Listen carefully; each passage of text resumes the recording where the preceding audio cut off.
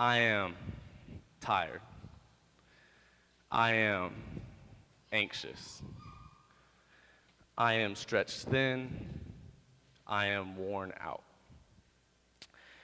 Case in point, this is my slideshow tonight. That's it. That's all I had time for. One logo. I didn't even do that.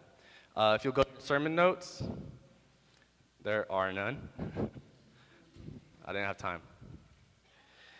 All week long, I knew I was preaching this sermon about resting in God, about Sabbath, about getting away from everything and focusing on the cross. And the fact of the matter is, I didn't have time to write it. Alex is an English major or doctor or something. I don't know what Alex is, but he told me that's called irony. It's called irony. And it's sad. Whatever it's called, it's sad. Because I know I'm too busy. And I know you're the same. And if we're being honest, it might even be worse talking to you guys. The thing I know about college students is, well, here's the thing about my job. My job is I invite college students to do a lot of things. Like all week long, I'm inviting you guys to do something. Coming here on Wednesdays, coming to UCC on Sundays, joining a small group. My job is partly to invite you to do something. And call it a bias because of my faith, but I think we invite you to do some pretty important things. I believe that the things that we invite you to do foster an environment where you can know God better. And I think that's the most important thing that you can do. So we try to create these environments where that can happen. And you know what? I get the battle. I get the battle when we invite you to things and you say, you know what, like I have work, I have intramurals, like I get it. I graduated from New Mexico State. I know what it takes to get a degree here. Well, I got a marketing degree, so maybe I don't know that much, but I did get a degree here. I know, sorry. 3 of the 4 years that I went here, I had a full-time job, 40 hours a week. The 1 year I didn't, I had a part-time job that was 30 hours a week. Like, I get it. I get it, you have to work. I played all the intramurals, I went to all the football games. There's so much going on. You know, I get how hard it is to compete for the good things that the church has to offer. But I also know that I've created a habit of not knowing when to say no, of not knowing how to rest. Now, I'm not talking about naps. That's one thing I definitely want to get through right now. I'm not talking to this crew about naps tonight. You guys are probably the naps and Netflix all-star team. I get that. What I want to talk to you tonight about is a gift from God called Sabbath. Now, when I say Sabbath, half the room probably doesn't know what the heck I'm talking about, and the other half probably thinks it's something that Christians practice where they don't work on Sundays. Would that be pretty accurate? That's what dictionary.com says. It would have been on the slide if I didn't suck this week. It said a Sabbath is a day of religious observance and abstinence from work, practiced by most Christians on Sunday. I believe Sabbath is more of a posture of the heart, but regardless of your definition, we have to analyze the question, why? Why Sabbath? Why take a break from our work? Why say no to things that otherwise sound somewhat important? And like many things in this life, I believe we say yes to Sabbath because it's by design, and it's by design since day one, or more like day 7. Okay, so you guys know the creation story, right? God created the heavens and the earth. It took him 6 days. He put the sea there and all the fish in it. He put the land and the sky and all the birds in it, all the beasts of the field. He made man, and that was good. He made woman, and she was fine. Like, you guys know the story. You guys know the story. And then on the 7th day, what's it say? It says God was so tired. He was so exhausted that he had to take a break. Right? No, see, I believe in this all-powerful God that doesn't get tired. I believe in this God that doesn't have to take breaks. What he did is he took a break to show us by design that we need to take breaks. So the case I want to make tonight is the Sabbath is more than a day of the week. It's more than telling your employer that you don't work Sundays. It's a posture of the heart. And I also make the case that you're probably too busy. If you're anything like me, you're probably too busy. And when we're too busy, our relationship with God, it suffers. Many times at AFC, I like to describe this group of people as a group that tries to be countercultural.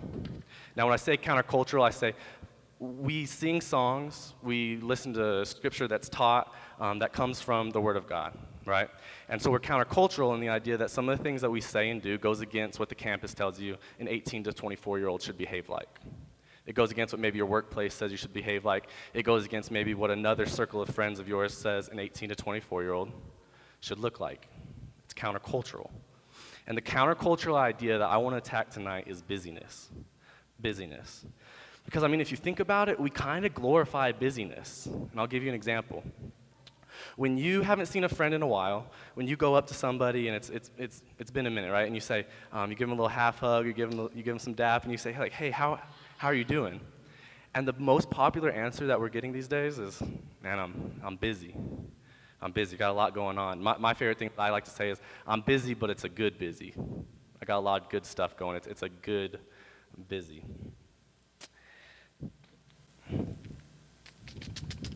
And then we wait. We wait for two things. We wait for sympathy, and we wait for congratulations.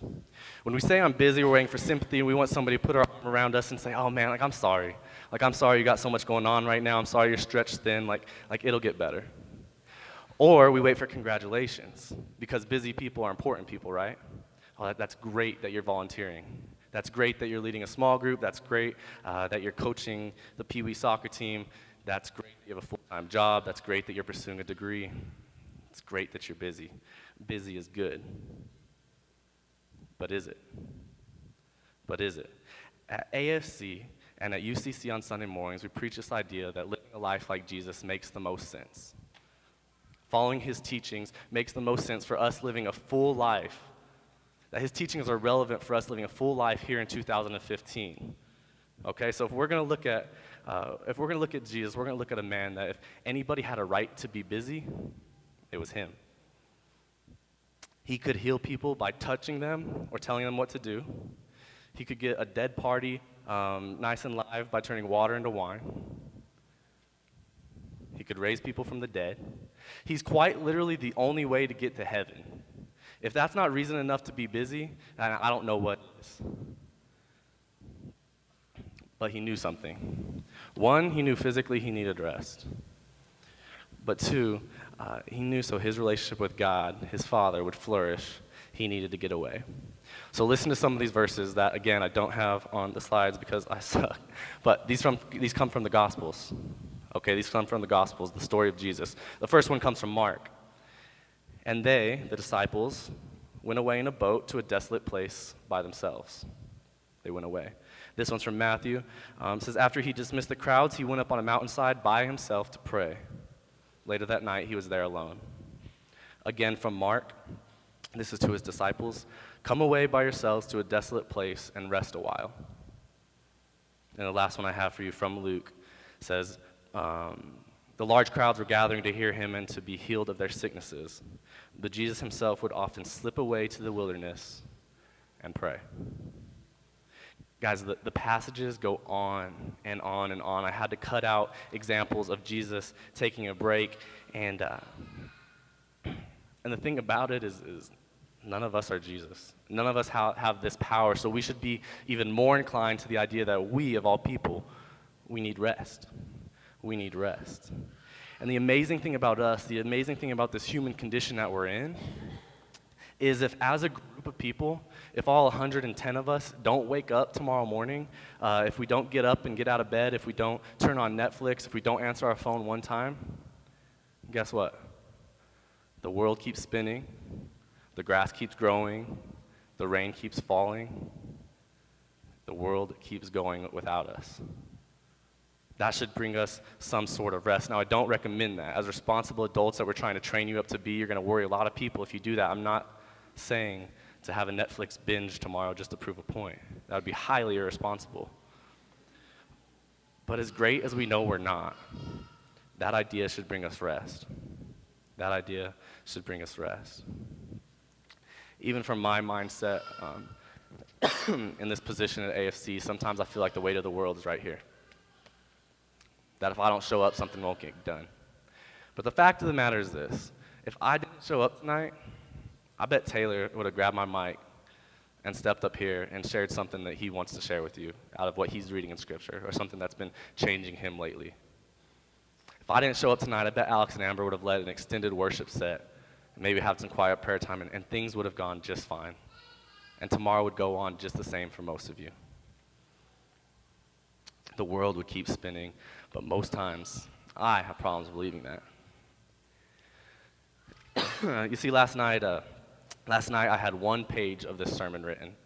And usually I write 5 to 6, okay? And I had 1 page written. If anybody knows anything about me and my preparations, I get anxious. If I'm not prepared for AFC, if I'm not prepared for my job, I get super anxious. But this is a safe place, so I'm going to be honest with you and tell you that. And also tell you, last night I had dinner plans.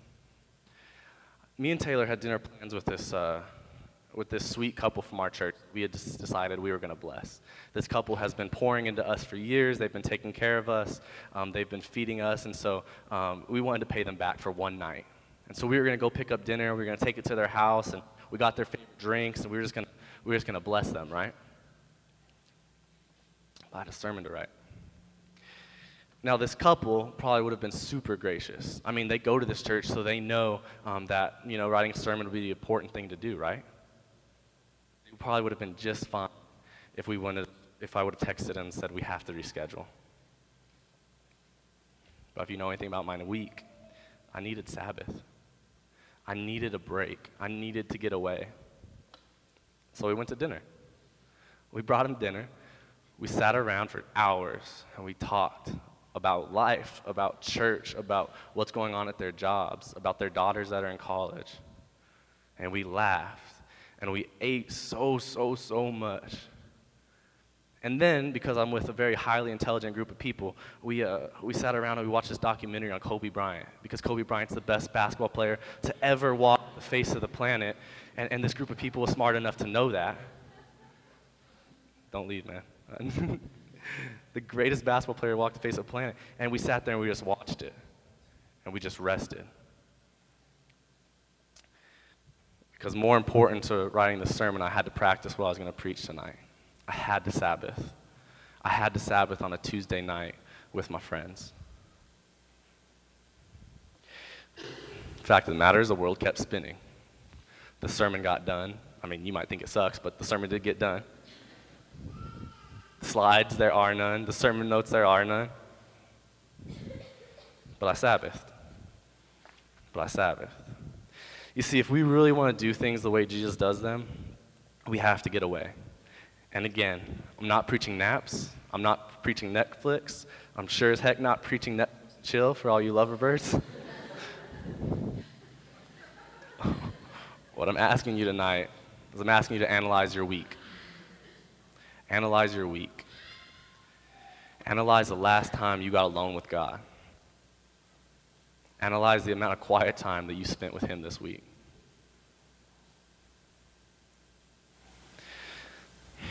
I am an extremely old soul. And when you're an old soul, you do old person things. And one of the old person things I do is I still use a paper planner. Okay? There's just something about seeing it written out. I mean, my iPhone, Siri could tell me in 18 different languages what I have to do tomorrow morning, and she could send me 20 different alerts. It's probably a better way to go, but I use a paper planner. And I have these things in my planner, and I fill out everything. I fill out every single task I have to do, whether it's paying a bill, fixing a sink, the dinner last night, preaching at AFC, I fill out everything.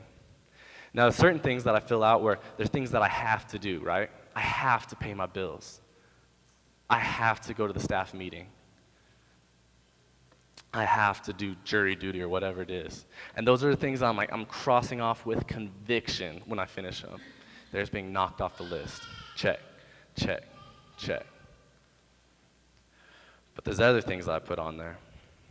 Things that I think Jesus would do. Now, I think Jesus would pay his bills too, but there's things that I think Jesus would do in regards to other things. I think he would go to dinner. I think he would join a small group.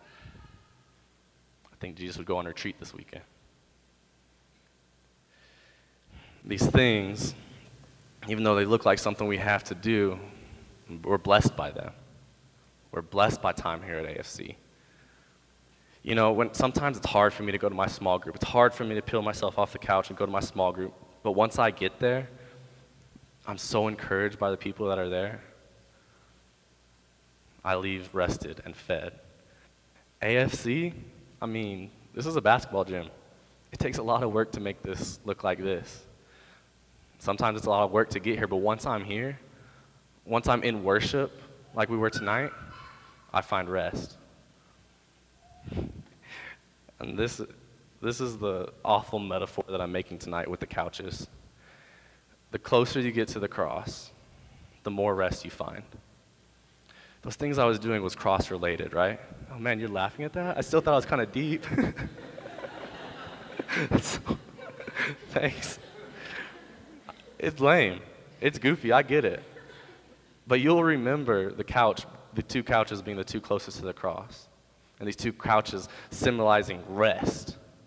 And the rest that you find in Christ. The rest that you find in God. I get it. It's lame. But it's a fact. There's rest there. A couple of weeks ago when we started doing that God's Child Yell, we said we were going to start doing it so every week when we got here, we could claim our identity, right? We could claim who we are. I am God's child. I am somebody. And so tonight we claim this idea that we might be a little tired. We might have a lot on our plate. We might be a little anxious. So tonight what the church is going to do, beyond just providing identity, is we're going to provide you an opportunity to rest. I have two ways to do so.